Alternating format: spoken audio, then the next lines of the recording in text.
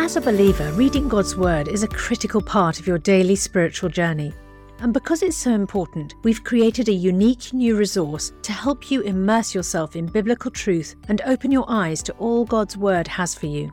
It's a free PDF download called The Word 1-to-1 that takes you on a guided journey through John chapter 1. With biblical text and short commentary, each page provides insights that will strengthen your faith in an easy-to-read guided format.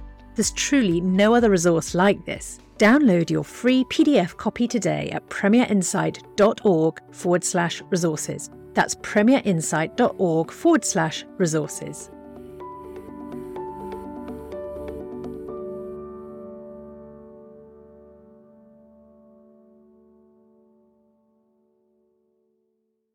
Bringing the Word to life. The Bible in a year.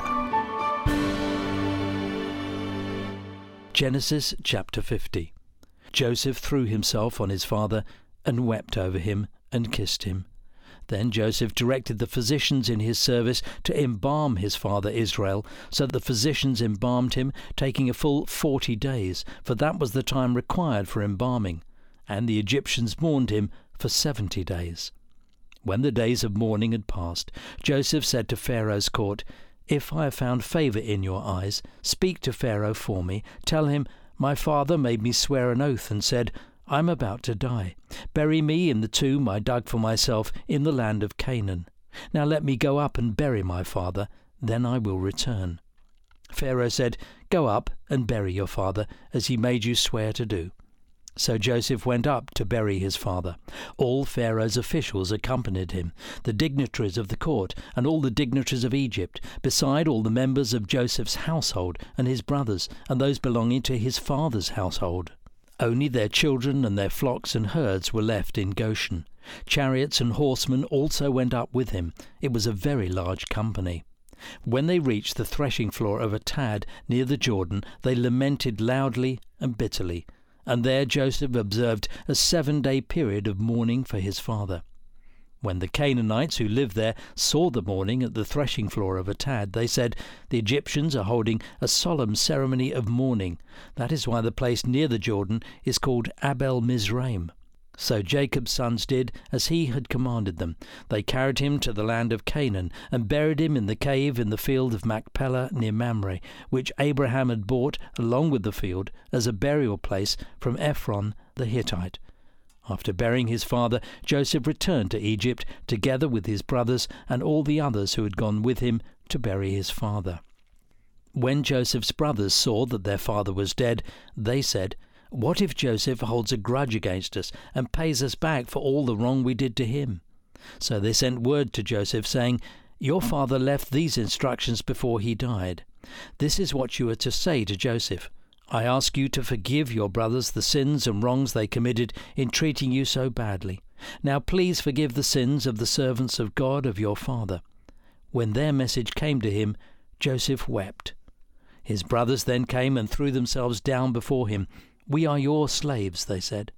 But Joseph said to them, "Don't be afraid. Am I in the place of God? You intended to harm me, but God intended it for good, to accomplish what is now being done, the saving of many lives. So then, don't be afraid. I will provide for you and your children." And he reassured them and spoke kindly to them. Joseph stayed in Egypt along with all his father's family. He lived 110 years and saw the 3rd generation of Ephraim's children. Also the children of Machir, son of Manasseh, were placed at birth on Joseph's knees.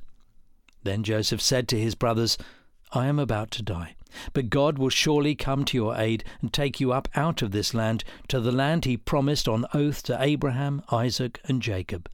And Joseph made the Israelites swear an oath and said, "God will surely come to your aid, and then you must carry my bones up from this place."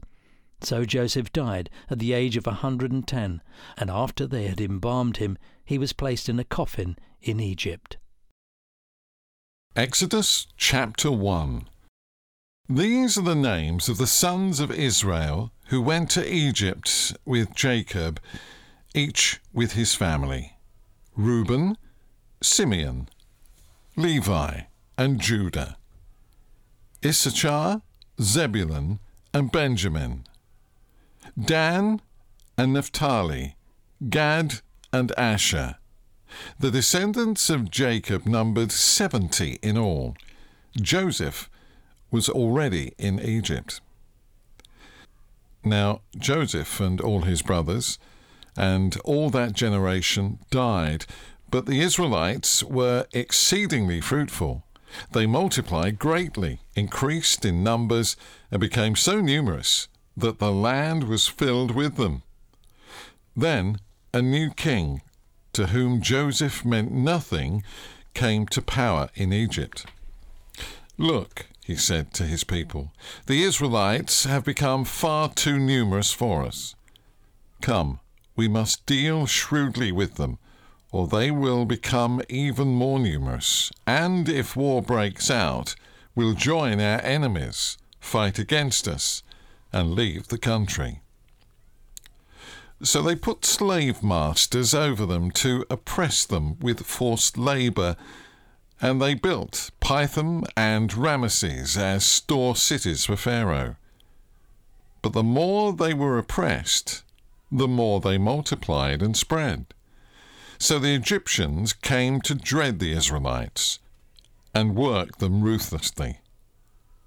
They made their lives bitter with harsh labour in brick and mortar and with all kinds of work in the fields. In all their harsh labour, the Egyptians worked them ruthlessly.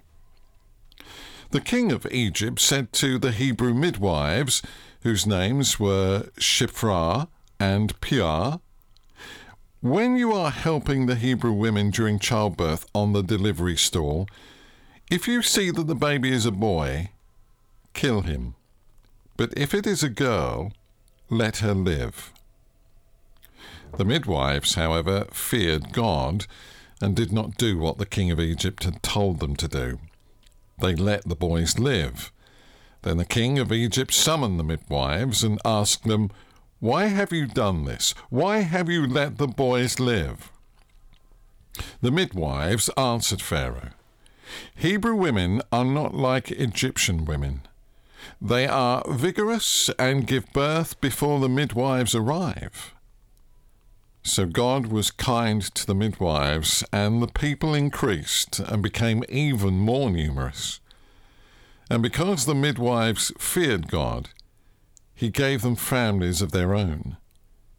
Then Pharaoh gave this order to all of his people: "Every Hebrew boy that is born you must throw into the Nile, but let every girl live." Matthew chapter 23. Then Jesus said to the crowds and to his disciples, "The teachers of the law and the Pharisees sit in Moses' seat. So you must be careful to do everything they tell you. But do not do what they do, for they do not practice what they preach. They tie up heavy, cumbersome loads and put them on other people's shoulders, but they themselves are not willing to lift a finger to move them. Everything they do is done for people to see. They make their pharynxes wide and their tassels on their garments long. They love the place of honor at banquets and the most important seats in the synagogues. They love to be greeted with respect in the marketplaces and to be called rabbi by others. But you are not to be called rabbi, for you only have one teacher. You are all brothers. And do not call anyone on earth father, for you have one Father, and he is in heaven. Nor are you to be called instructors, for you have one instructor, the Messiah. The greatest among you will be your servant, for those who exalt themselves will be humbled, and those who humble themselves will be exalted. Woe to you, teachers of the law and the Pharisees, you hypocrites! You shut the door of the kingdom of heaven in people's faces.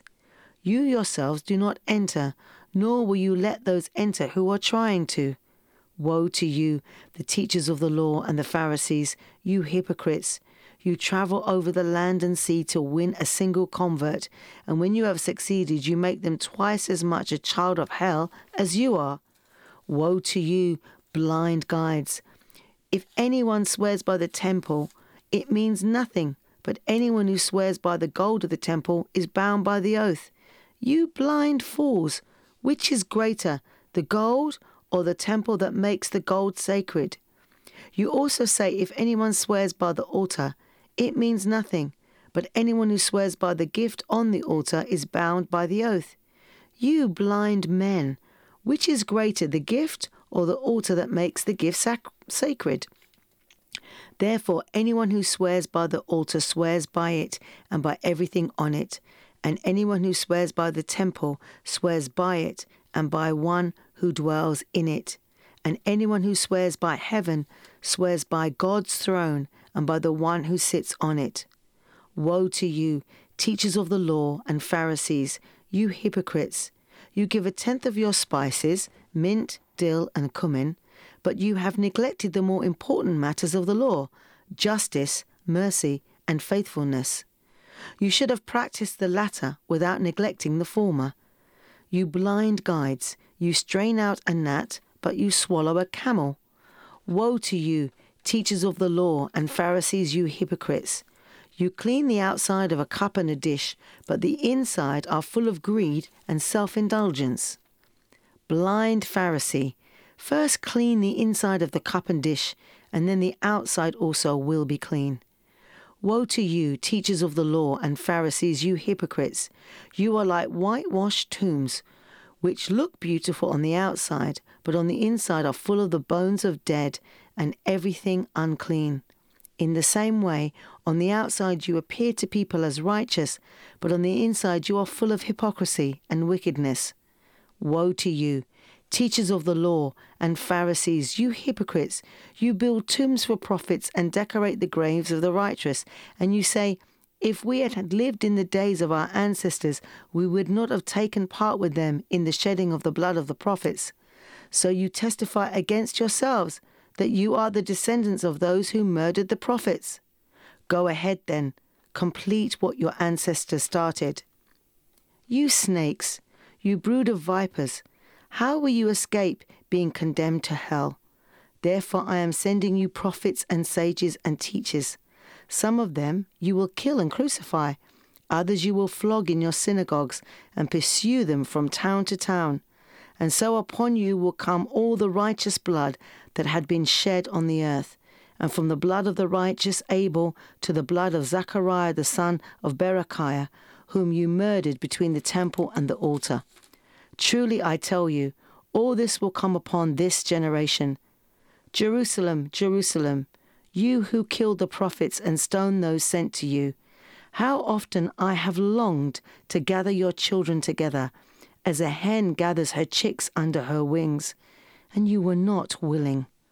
Look, your house is left to you desolate, for I tell you, you will not see me again until you say, Blessed is he who comes in the name of the Lord. For more resources to help you bring the word to life, go to premier.org.uk/Bible.